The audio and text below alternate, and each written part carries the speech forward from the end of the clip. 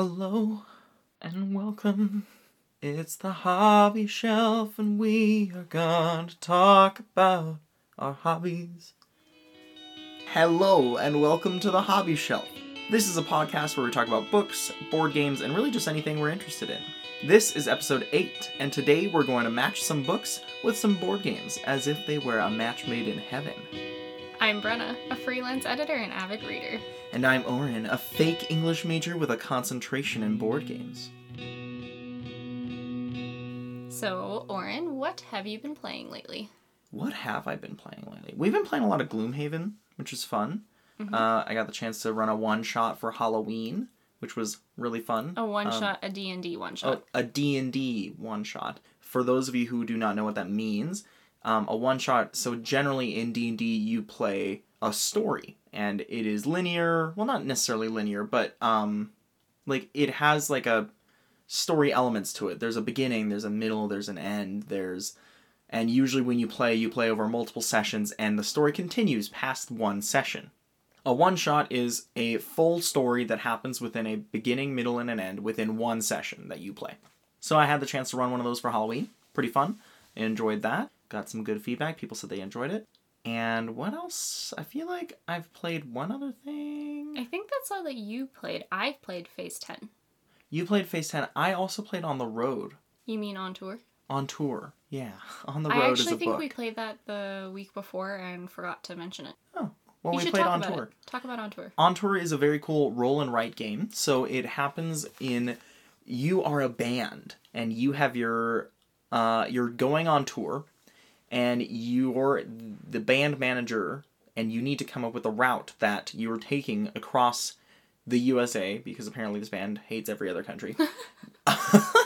No. But you are a band, you have to find your route across the USA, and every turn there will be 3 regions of the US that are drawn, and then you will roll a pair of dice, and you have to put those numbers in those regions, and, well, you have to put 2 of the numbers in 2 of the regions, and those regions then you have to later on connect and make a route that you can drive on in your band tour truck car thing. And it goes from, what you're trying to do is basically make the longest route from lowest to highest number around the country. Yeah, so you can't go from more accurately, you can't go from 20 to 17, but you can go from 17 to 20. Mm-hmm. You can't go backwards. Downwards. Gosh, downwards. That sounds weird. But you can go forwards. Mm-hmm. Mm-hmm. It's a fun game. It is a fun game. It's good for a lot of people, and it's easy to play. It is good for a lot of people. It's easy to play, and I generally like the gameplay for it. Yeah. We've played a couple roll and writes, being this one and Welcome To. I want to know, do you have a favorite out of these two? Do you like Welcome To, or do you like... Welcome To has more going on. Okay. There are a lot of different ways you can get points. On Tour is a lot more straightforward. Okay. I like them for different reasons. I don't think I have a favorite out of the two. Cool. All right. That's fine. Cool. There's another roll and write that I've got my eye on right now called Railroad Inc., where you are legitimately drawing railroads, and I'm interested to see how that one works as well. Cool. Yeah. Cool. What have you been reading lately? Well, as usual, I have a list. Because for some reason in October, I just read a heck ton of books. I don't think it's just October. No, but in October, I read more than I've read, any other time this year.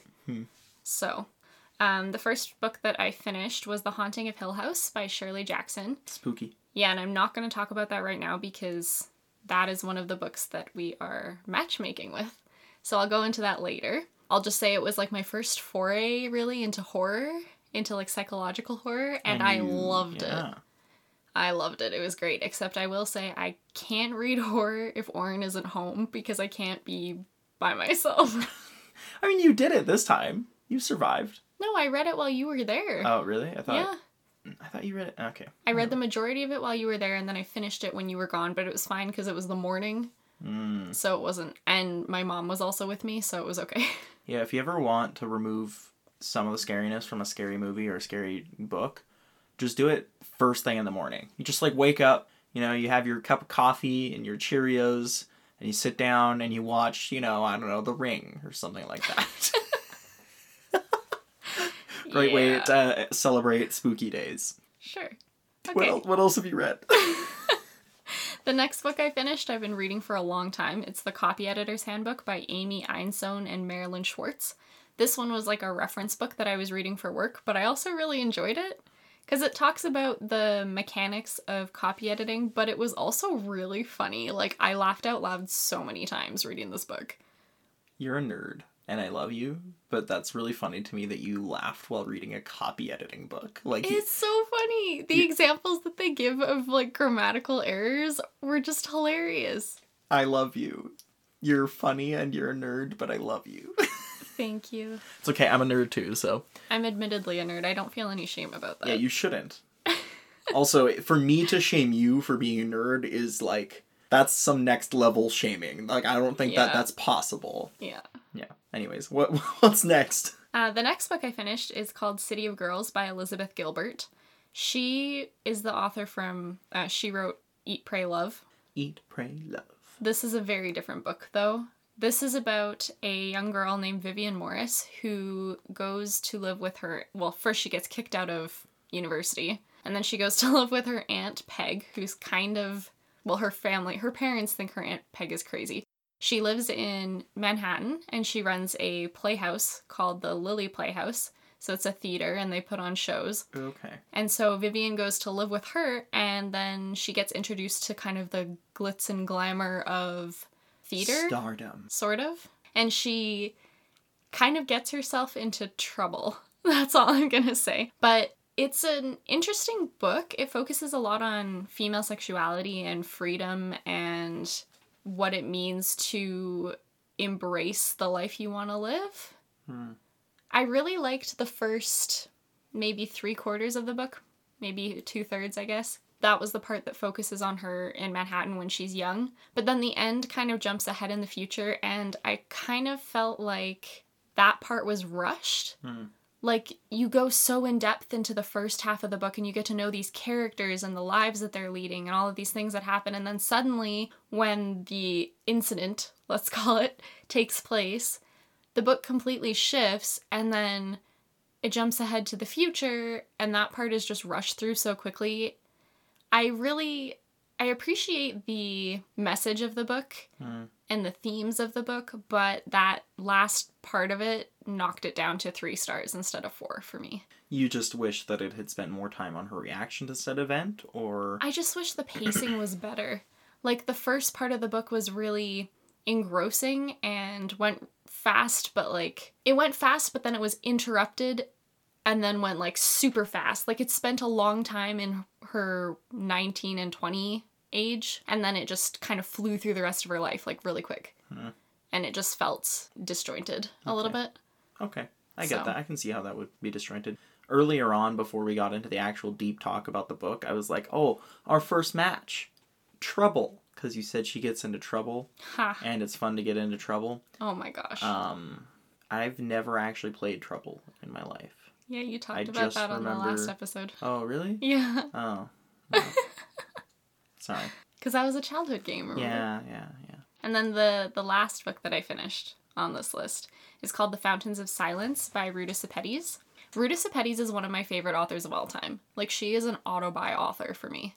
Big statement.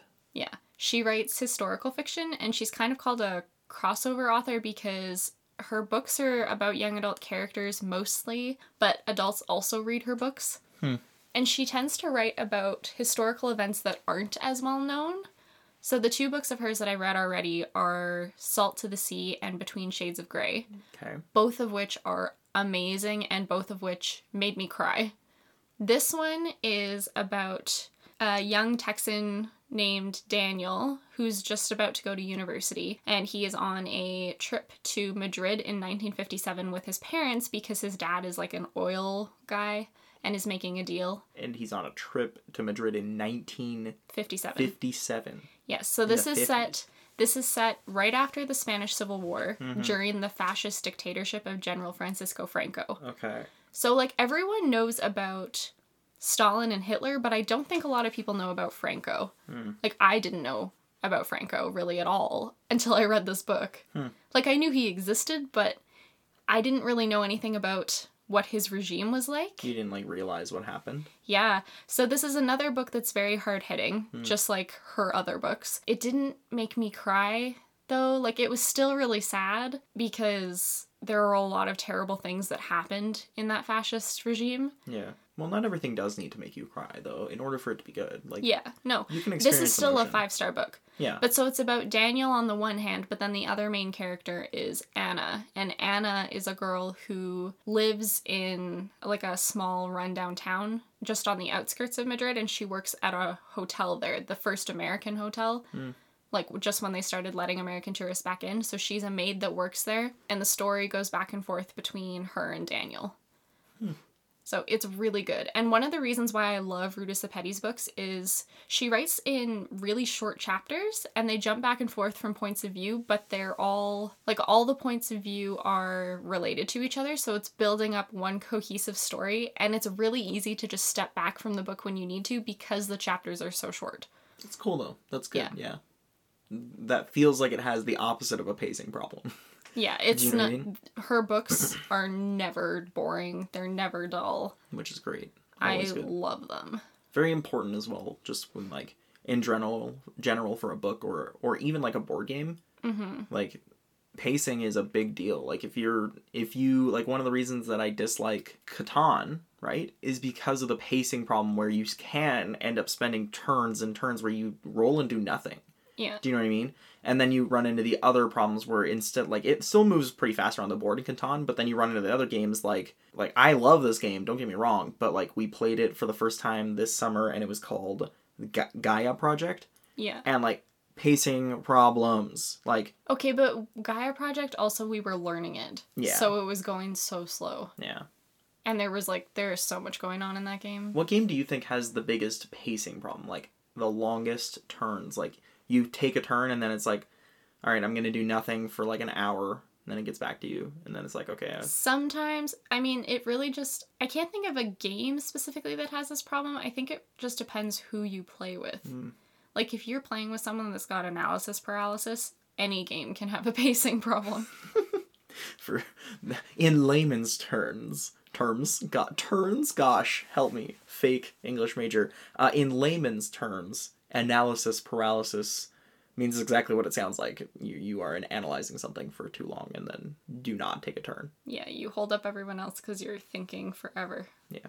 Which, some games, I get it. You need to think, but it can be frustrating. I think a game that gives me a lot of, like, angst from, like, waiting for people is Ticket to Ride. Ticket to Ride moves around pretty fast, but Ticket to Ride is so stressful. I just don't like Ticket to Ride because I'm always scared that I can't get my stuff done. Yeah. Like, Ticket to Ride moves around pretty fast. Like, and don't get me wrong, like, this game, when you play with the right people, will move super, super fast. But if there's times in that game where it literally gets to, like, the end of the game, and I literally cannot, I have to leave the table sometimes, because I'll take my turn, and then I realize that, like, there's 4 other people that need to go, and I literally don't want to watch them play, because I am so anxious about things that I need to get done. Like, it's just very frustrating. That's why we don't play Ticket to Ride very often. Yeah, well, not our game. Yeah. So let's get into some matchmaking. Okay.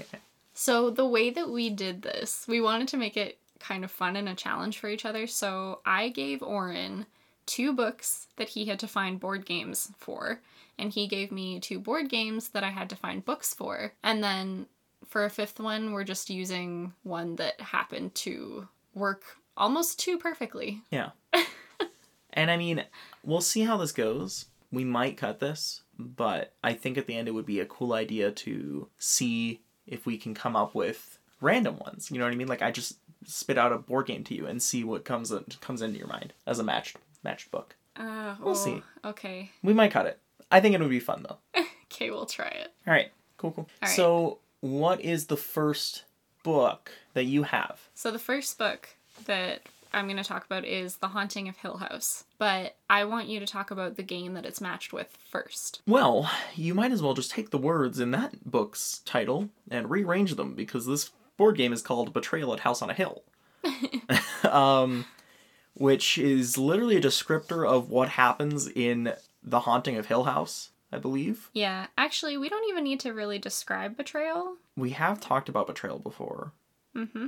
For those of you who have not heard our previous episodes, go ahead and go listen to the one where we talk about Betrayal at House on a Hill. That would be episode 1.4, where we talk about spooky books and board games.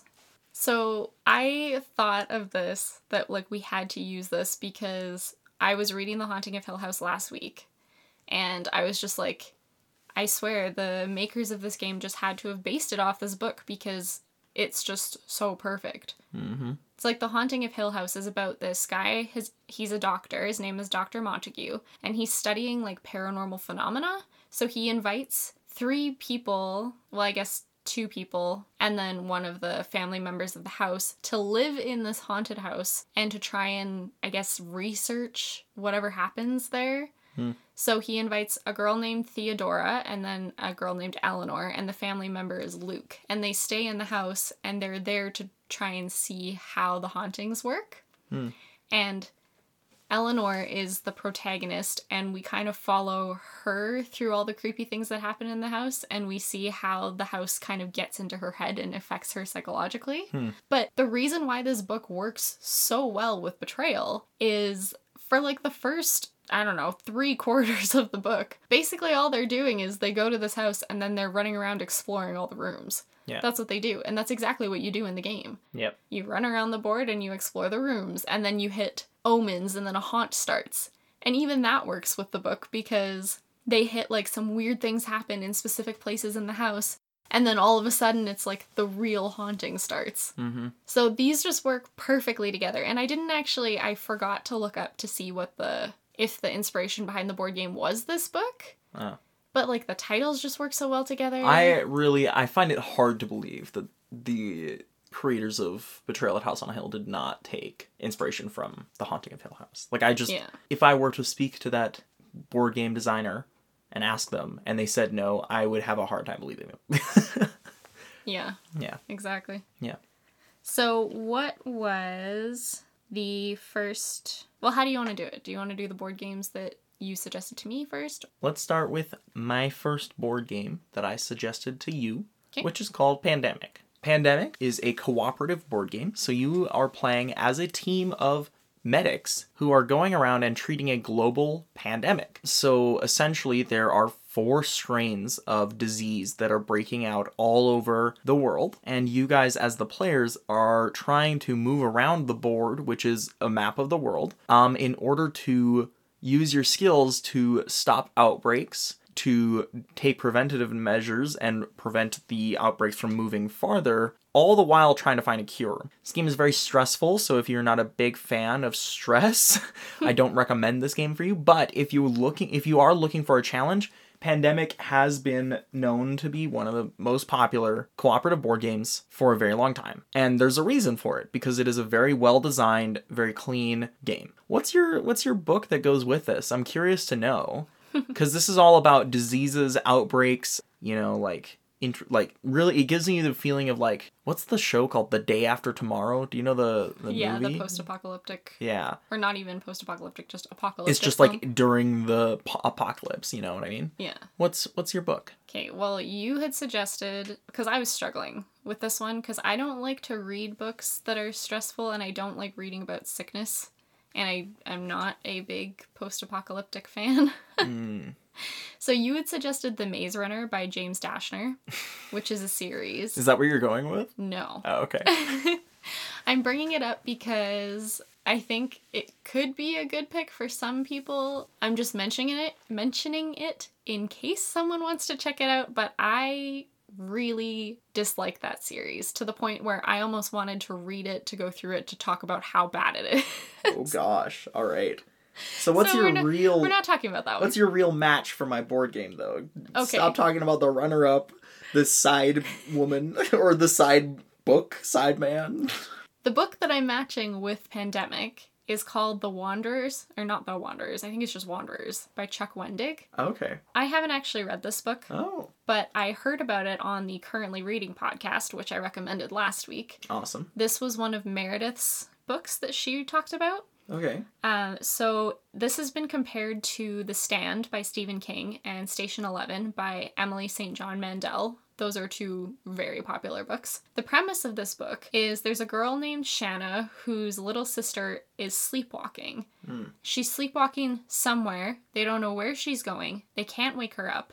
If they put stuff in front of her, she just like moves it or gets around it. Like you can't stop her from sleepwalking. And then eventually a bunch of other people join her. So In sleepwalking. So it gets to be like there's a bunch of people sleepwalking across America and no one knows where they're going or what's happening.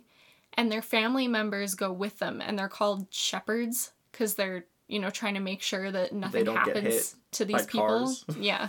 And like the military gets involved and I don't know. I haven't read it, but it's kind of about an apocalyptic epidemic where these people are all sleepwalking to some unknown destination.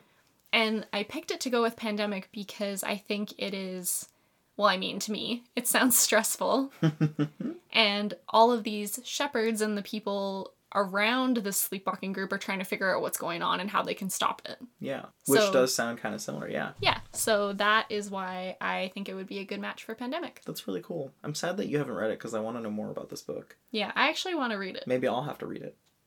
Yeah, it sounds good. I have a matchmake for this book, this board game as well, Pandemic. Oh. But you're going to have to correct me on the name of this book because I constantly forget the name of this book. But it's the one where there's like some teenager in like Manhattan, natural disasters, and he ends up just like living his life with his like sister or like his... I'm gonna look this up on Goodreads real quick. Okay. Because you've read this book. Yeah, from what I remember. Scarred me for life. I still have nightmares about it. Yeah. That book might match the stress level of Pandemic. It also, from what I can tell, it's just like someone experiencing natural disasters as they're happening around Manhattan. And I feel like that's very reminiscent of what Pandemic is trying to do. Obviously, when you're playing a game, it's hard to feel that. But I think this book would really go well with that in the form of it would definitely ground you in a more human perspective.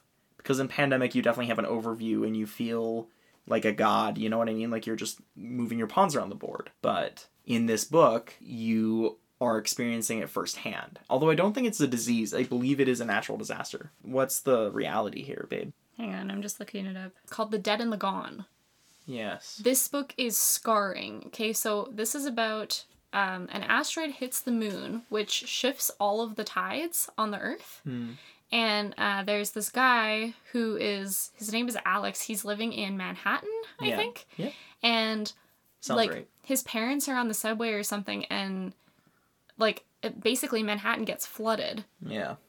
And everything just stops. Like there's food shortages and everyone's dying and the weather on Earth has changed, and he's trying to survive with his two sisters. His two young sisters, one of whom has really severe asthma. And it is haunting and hard-hitting and depressing, and as far as I remember, does not have a happy ending. Do you think it's a match for Pandemic? I don't, because it's more of a natural disaster story. But in Pandemic, you're dealing with hard-hitting, rough, you're dying the entire time, you lose the majority of the time. I guess stress level, yeah. Stress level, it's a good book. That way the theme doesn't quite match up. But yeah, if you're looking for something stressful. If you wanted to, if you didn't have enough stress in your real everyday life, you should just read that book and play this board game at the same time and see how that goes for you. Yeah. All right. What's your first book for me? Okay, well, the first book that I gave you is If We Were Villains by M.L. Rio. I love this book so much. This is actually one of the books that I just went in the library and saw the cover and was like, that looks cool. Picked it up, read it, and it became one of my favorites. Yep. We have regretted not owning this book for a very long time. Yeah, I still don't own it, which is really sad. Mm-hmm. So it starts with a man named Oliver Marks who's been in jail for 10 years for murder, and he's just being released, and Detective Colborne is picking him up. And Detective Colborne is asking him what the true story is, because it's implied that he doesn't think Oliver is actually guilty for this murder. So then you go back in time, and Oliver tells a story about he and his 7 friends. They went to an elite arts college to study Shakespeare. Like, they're all actors. It's kind of The school they go to is kind of like an older, more creepy boarding school. Like, it gave me Harry Potter vibes, like Hogwarts vibes, but on a really dark level. What do you mean, like, on a dark level? Like, because they're university age, and there are darker things going on than the stuff that happens in Harry Potter. Actually, that's not true. There's a lot of dark stuff in Harry Potter. Yeah, like, I mean, like, when you say it's dark, though, is it like, don't go to the third floor right-hand corridor, or you'll die, or don't go into the forest, or you'll literally die? No, I think what it is that it's an adult book. So the vibes are just darker in general. Okay. But what happens is there's like a lot of drama going on between these 7 friends, and their relationships are very like strained and tense at times. And eventually one of them ends up dead under very suspicious circumstances, and they're trying to figure out which one of them did it. Which one of them is the killer. And we're learning this from the perspective of a person who just got out of jail, right? Yes. So it's kind of a murder mystery. I guess it is a murder mystery. Sounds like the definition of a murder mystery to me. Yeah, just from a slightly different perspective. Okay. So what board game did you come up with for this one? So I came up with, well, when you first came to me and told me about this book, I immediately went to murder mystery. I have to find a locked room game that goes with this. So I found what is called Locked Room, the game, and there is one that is just called the Murder Mystery. So if you don't know what a locked room game is, or what the brand The Locked Room Game is, these are essentially, if you've ever been to a locked room, you know what these board games are. What happens is you get a box, it's a very small box actually, and you open it up, and inside of this box is just one puzzle. And it's not like a puzzle like there are pieces, it is like a puzzle like if you were a detective and you had to solve a crime, and it presented you with clues. Or imagine you're on the set of Clue and you have to figure out what happened. So there are different locations that you can go to in the game by turning into different spots in the book. There are different clues, and often these board games are very clever in that they will put things in very interesting locations. Like I've played one where you had to rip up the cards and rearrange them in a different way to create new cards. And there was another one where like you had to essentially rip apart the entire box of the board game in order to find one hidden card that was in the box. That's cool. Yeah, so these are very thought processy games. This is my honorable mention though, because I'm going to go with the amped up version of this, which is called Sherlock Consulting Detective. I want to play this one. This is a board game which is like what I just described, in that it is kind of like a locked room, except there are 10 unsolved cases that show up at Sherlock's door. And Sherlock is not you.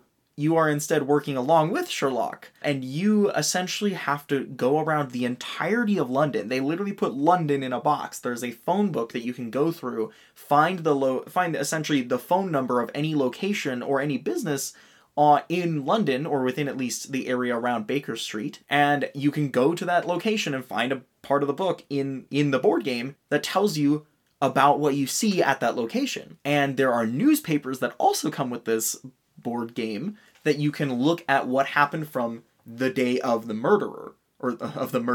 And your goal is to find who did the crime, in what location of London, and with what murder weapon. But it is so much like what I just described, where you're really mentally jumping through hoops to figure out what happened. And in the end, instead of you possibly having the perfect answer, you have a answer, and then Sherlock comes in and tells you, well, obviously, this is what it is. I've never played this game, but I have looked at this game before and heard from other people in board game stores when I ask, because I constantly go into board game stores and ask, what board game should I buy for some reason? Because I don't know enough about board games already, so I like to have people tell me what to do, I guess. I don't know. Anyways, this board game looks fun. Definitely check it out. I think it would go with the murder mystery theme of Brenna's book, If We Were Villains. Even though Sherlock is its own murder mystery, I think that you would enjoy it. I mean, it's obviously Sherlock and Shakespearean theater are slightly different, but they are both dramatized versions of murder mystery. Or at least your book is, not Shakespearean theater. Yeah, that's my suggestion for a match to your book. I think that's a good match. Yeah? It sounds like a good match, yeah. We don't actually know because we've never played it, but I do strongly recommend checking out this board game because it looks really fun. Mm-hmm. Yeah. And Shut Up and Sit Down, the YouTube channel, says that it is the best solo game and the best couples game. Which sounds really good to me. Yeah. Definitely worth checking out. I've actually got 2 games today that are, for whatever you told me, both of them are essentially 2-player games, so. Oh, cool. So what was your next board game that you gave me to match? The next board game for you, still sticking with London and folklore, we're going with Sheriff of Nottingham, which is a board game where it actually has very little to do with Robin Hood, but it does have to do with stolen things. The point of this game is it is a essentially social deduction game where every player has a bag of no one really knows what, but you also have a hand of cards, and you have to pick what you are putting inside your bag from your hand of cards in order to bring into the market of Nottingham to sell. And everyone gets a turn to be the Sheriff of Nottingham, and everyone gets a turn to be a merchant in Nottingham. And when you bring your stuff into Nottingham... What? I hate how you say Nottingham. Nottingham? When you bring your goods into Nottingham to get them into the market, the sheriff has the option to check what's in your bag to see if there's contraband, or to let you just kind of slide by. And if he finds contraband in your bag, you owe a fine to the Sheriff of Nottingham. But if they do not, they owe you because they inconvenienced you and stopped your business. So it kind of creates this really interesting dynamic between the player who is the sheriff and the player who is not the sheriff, which, by the way, it alternates on a turn-to-turn basis. And it's really fun to play with like a group of people. If you're feeling like a lighter game and you just kind of want to sit down and have a fun time, I do recommend Sheriff of Nottingham. I think it's a good game. I do think, though, that after you play it a couple times with the same group, it can become a little dull because you kind of get to know everyone's play style. And I don't like this game because I'm horrible at bluffing. Yeah, well, just because you're bad at lying doesn't mean that you can hate on this game. I'm not hating on it. I just personally don't like to play it because I'm bad at it. Yeah, that's acceptable. It's acceptable. I don't often like to play Catan because I feel like I'm bad at it, so I accept. Yeah. Cool. What is your book that goes with Sheriff of Nottingham? Hey, well, it could have been super obvious and I could have gone with Robin Hood. Robin Hood! But I decided not to because I wanted to be more creative than that. Well, thank you for being very creative and not predictable. You're welcome. The next one that I actually thought about going with also was The Lies of Locke Lamora by Scott Lynch. Okay. But I talked about that book on episode 1.6, so I'm not going with that either. Oh. Instead... You're teasing us. What's the real reveal? So the book that I am going to match with this, I kind of went with how the Sheriff of Nottingham is about keeping secrets and being able to bluff under pressure. Yep. So I picked The Book Thief by Marcus Zusak. Oh. And this is one of my all-time favorite books. I read it almost every year. Mm-hmm. It is very near and dear to my heart. It's about a little girl named Liesel. Okay, I'm going to say her name wrong. I don't know if it's Meminger or Meminger. I feel like Meminger. Okay. Well, regardless. I've never read the book. It's about a little girl named Liesel who lives in Germany during World War II. And actually, one of the coolest things about this book is it's told from the perspective of death. Like, death narrates the entire novel. That is the most intriguing part about that. I mean, obviously I know because it's been hyped and I know about this book, but the most intriguing thing about this is that fact that it is narrated by death. I think that's a very interesting way to write a book. Yeah, it's one of my favorite parts. So in the first few pages, we learn that Liesel's brother dies on the train, and she steals her first book at his graveside. And this is all happening as her mother is taking her to what is essentially a foster home in Munich. She leaves her with these people named Rosa and Hans Huberman. And so she leaves Liesel with them, and they essentially raise her. Okay. So it's about Liesel adjusting to life in this town under the Nazi regime. She's very daring. She's one of my favorite heroines of a novel because she's got a lot of audacity. She's got the gumption. Yeah, and she's pretty sassy. Like, she steals books from Nazi book burnings, and at one point they hide a Jew in their basement, and she has to try not to give that away. You know? So that is the book that I picked to go with Sheriff of Nottingham. Yeah, seems right. I mean, like, smuggling books, stealing books, not stealing caving contraband. Under pressure, not giving anything away away. Her secrets. Yeah. Definitely need that to play Sheriff of Nottingham. Mm-hmm. Good suggestion. Thank you. Yeah. What is your next? Well, the second book that I gave you. Yeah. So the other book that I gave you to match is a young adult contemporary novel, which I also mentioned in one of my recommendations. It's called To All the Boys I've Loved Before by Jenny Han. Cowgirl Cookies. Yeah, Cowgirl Cookies. This is a fairly popular book because a Netflix movie recently came out for this book. So this is about a high school girl named Lara Jean, and when she has a crush on someone, she writes a letter to them and then keeps it in a box. And one of these letters that she wrote is to her sister's boyfriend, Josh, who becomes her sister's ex-boyfriend, but she still doesn't want to date him because she loves her sister and doesn't want to impose like that. Go through that awkward. Yeah, so one day she finds out, though, that someone mailed all of these letters that she's written over the years. And in order to throw Josh off the trail... Josh is... the ex-boyfriend. Yep. Okay. In order to throw him off, Lara Jean kisses Peter Kavinsky, another boy that she wrote a letter to. And then they eventually decide to have a fake relationship to make Peter's girlfriend, well, his ex-girlfriend, jealous, and to kind of... continue to solidify said ex-boyfriend from not catching on. I've seen the movie many times. Brenna's very into this movie. I love this movie. I will say, though, like, the book, a lot of people like the book because of Lara Jean and Peter, but I like the book more because of Lara Jean's relationship with her sisters. Like, to be quite honest, I don't really care about Peter Kavinsky in the books at all. I just really like Lara Jean's relationship with her family. Well, you even said, like, it is a trilogy, right? Yes, it's a trilogy. And you said that the characters... like, there's a character that gets introduced later that is more interesting in your opinion than Peter anyways. Oh, he's so much more interesting. Yeah. John Ambrose McLaren. John Ambrose McLaren. I am so excited for the sequel, the movie that's coming out. Where they out. will be meeting John Ambrose McLaren. Yeah. He's showing up. I'm happy. Well, I'm glad you're happy. Anyway. I'm glad that I have many more teen, I don't know, what would you call this, teen rom-coms? Yeah. To come. So what board game did you pick to match To All the Boys I've Loved Before? Speaking of rom-coms, let me take you on a journey into one of the more interesting board games that has been released in the last couple years. Let me take you into The Fog of Love. Ooh. Ooh. This is a board game that is for 2 players, and only 2 players. And if you look it up on Board Game Geek, it also says it is best played with 2 players, which means literally nothing, because you can only play with 2 people. Anyways, this is a board game that we do not own yet, but I have seen played and am very interested in owning as well. It's a very different kind of board game. So, like I said, it is 2 players.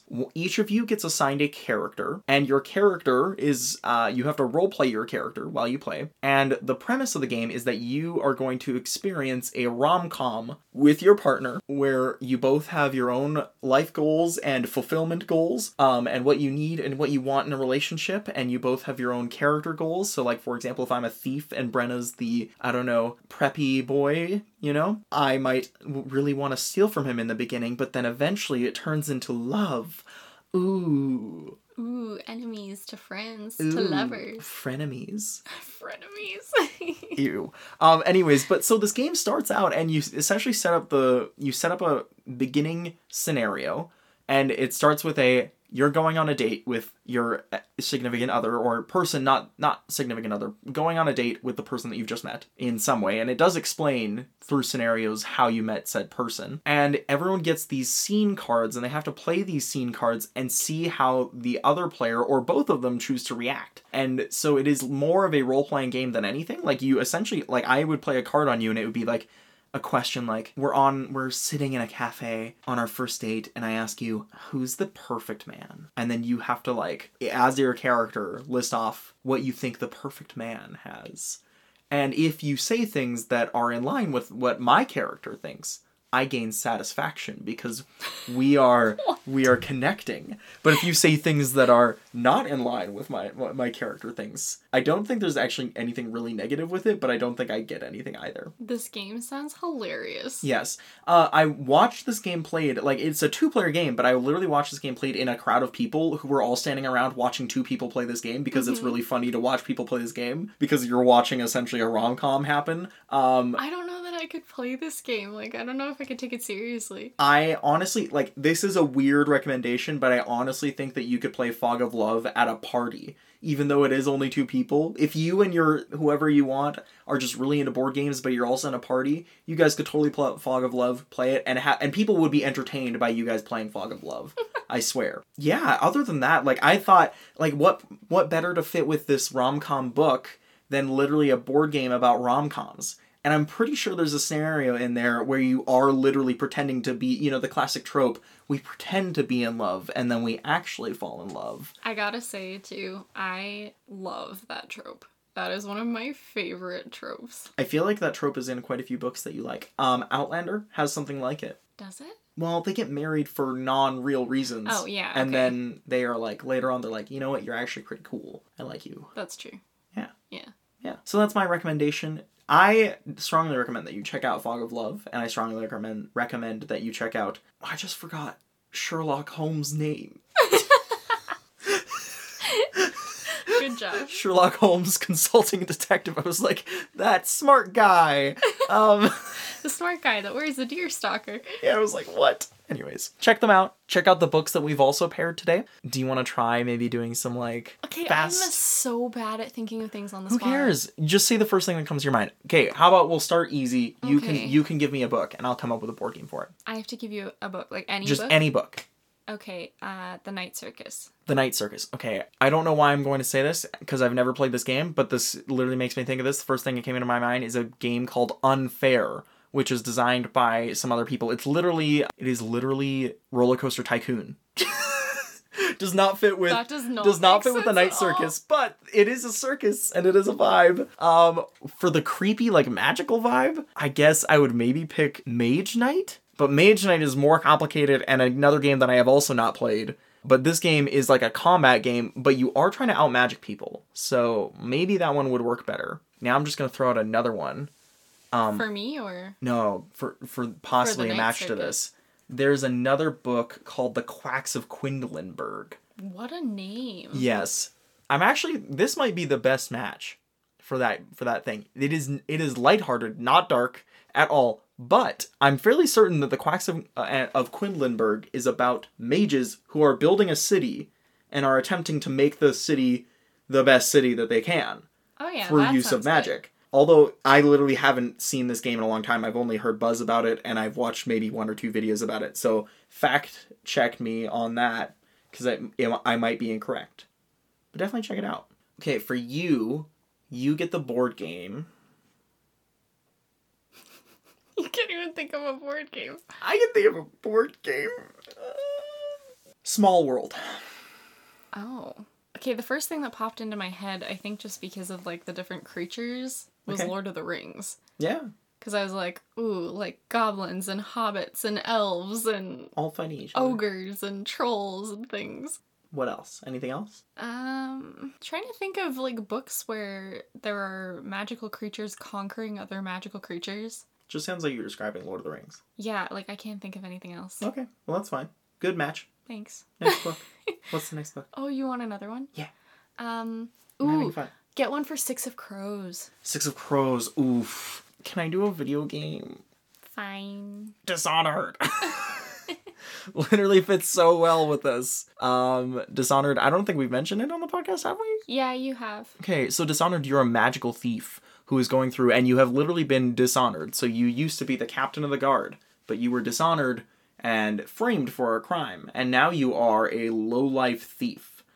And you are trying to essentially help out this really Ketterdammy place. I don't even remember what it's called. I like how you just described it as a Ketterdammy place. Yeah. Okay, Ketterdam is the place from Six of Crows. But it literally, I can't think of something that fits better. It's in like this steampunky, like, gritty world where there's like whale oil that they use to like burn, and there's like this outsider character who gives you magical powers that let you use shadows to your advantage.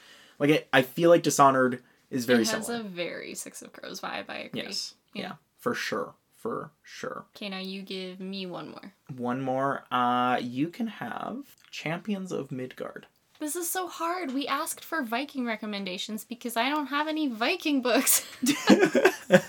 Champions of Midgard. Wow.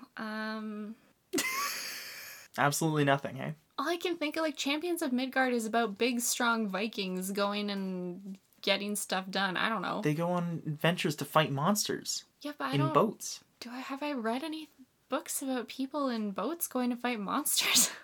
I don't know. Prince Caspian? No. That would be Voyage of the Dawn Treader, Oh, actually. Voyage of the Dawn Treader? By C.S. Lewis. My favorite C.S. Lewis book. No joke. Really love that one. Sure, go with that. I don't know. I can't think of anything. Okay, that's okay. Sorry, I'm putting you on the spot here. I cannot think of things off the top of my head. I, like, need a reference list. All right. Well, maybe we'll have to do this another time where we do give you a reference list. That's what we did in the first half of the episode. No, but I'm thinking like 10 board games and books. And Oh you my just gosh. have a reference list. Like you can look at it beforehand, but you're not prepared. That's terrifying. We'll do it in the same episode where we do the game where we like describe a book and then you have to guess what it is. Okay. Okay. Cool. Let's get into our recommendations of the week.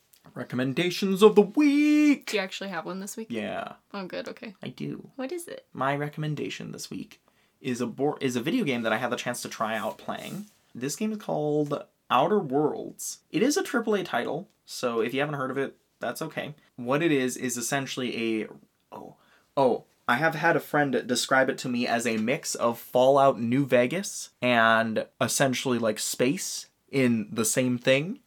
So what it is it's a story-driven game where you are found frozen on a ship and essentially kidnapped from said ship by some crazy scientist who's like, you've been frozen for years. And then you get plunged into this very, very social Darwinist world where, like, it's survival of the fittest, but also capitalism. And people literally, like, for example, people pay for their grave plots. I guess you do that as well in real life. That's something that actually happens. No, but, like, you live in a corporate-owned city working for said corporation until you die, and then you are buried in a corporate grave that you have to pay for. There's also like another thing like that, like another really funny thing that happened was there's this guy, this is dark, so it's not really funny, but there's this guy who commits suicide in the thing. It's illegal to commit suicide in the world, so your closest living relative has to pay a fine, and it's a pretty big fine if you commit suicide. Although in this world, they don't mean your closest living family relative, they just mean the closest living person who is relative to your body. What? So, like, if... legit. So, like, if I commit suicide, it's just, like, the closest person in the room to me when I committed suicide has to pay a fine. That's ridiculous. Yeah. This is a really interesting and weird world. Also a fun game. Check it out. I think it's cool. It just sounds depressing to me. Well, I mean, it's obviously that is a depressing example, but it's a fun game. Okay. What's your first recommendation of the week? My first recommendation? Or what's your recommendation of the week? Sorry.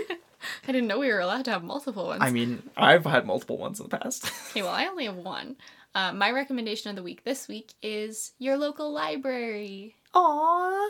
I love the library. I use the public library all the time. Probably 90% of the books that I read come from the library. And not only does the library provide free books and free audiobooks and free movies, but they also have free programs for all kinds of people. Like, I used to bring the kids that I nannied there all the time for story time, and some of our libraries have play places. And some of them have board games. Some of them have board games, that's true. Mm-hmm. A lot of them have DVDs. They are community hubs, and they are very important for building community, for helping people that don't have a lot of money.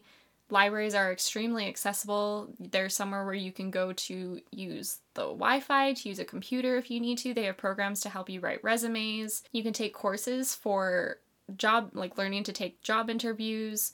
You can take, at least at the Calgary Public Library, you can take 2 free online courses every year, which is fantastic. Mm-hmm. You can go to, like, the Central Library downtown has archives in it. They have a whole bunch of different exhibits. Libraries are great. They're so cool. Yeah. And I don't think that libraries get enough credit. Like, more people should go to libraries and should use libraries because they're so important. That's a good recommendation. I think you should go show your local library some love. Yeah, go show your local library some love. Show up, be like, hey, I love you, library, and just give it a big hug. And then sure also check out a book. Yeah, make sure you actually use something there so that you're really supporting it. Yeah. Thank you for listening to episode 8 of The Hobby Shelf. We hope you enjoyed it, and we would greatly appreciate if you would click that subscribe button and leave us a review. You can find us on Twitter and Instagram at The Hobby Shelf, or you can send us an email at thehobbyshelfpodcast@gmail.com, and you can also find us at brennadaviesediting.com/thehobbyshelf. All of the books and the games that we mentioned will be in the show notes, along with our recommendations. Definitely contact us. We love hearing from our supporters. We really do. Love it. We are grateful to record this podcast on the traditional territories of the Blackfoot Confederacy, the Tsuut'ina, the Stoney Nakoda Nations, the Métis Nation of Region 3, and all people who make their homes in the Treaty 7 region of southern Alberta, where we live, play, and work. Listen to our next episode, where we talk about our pet peeves. Oh, that's going to be a good one for me. And remember, keep expanding your shelf.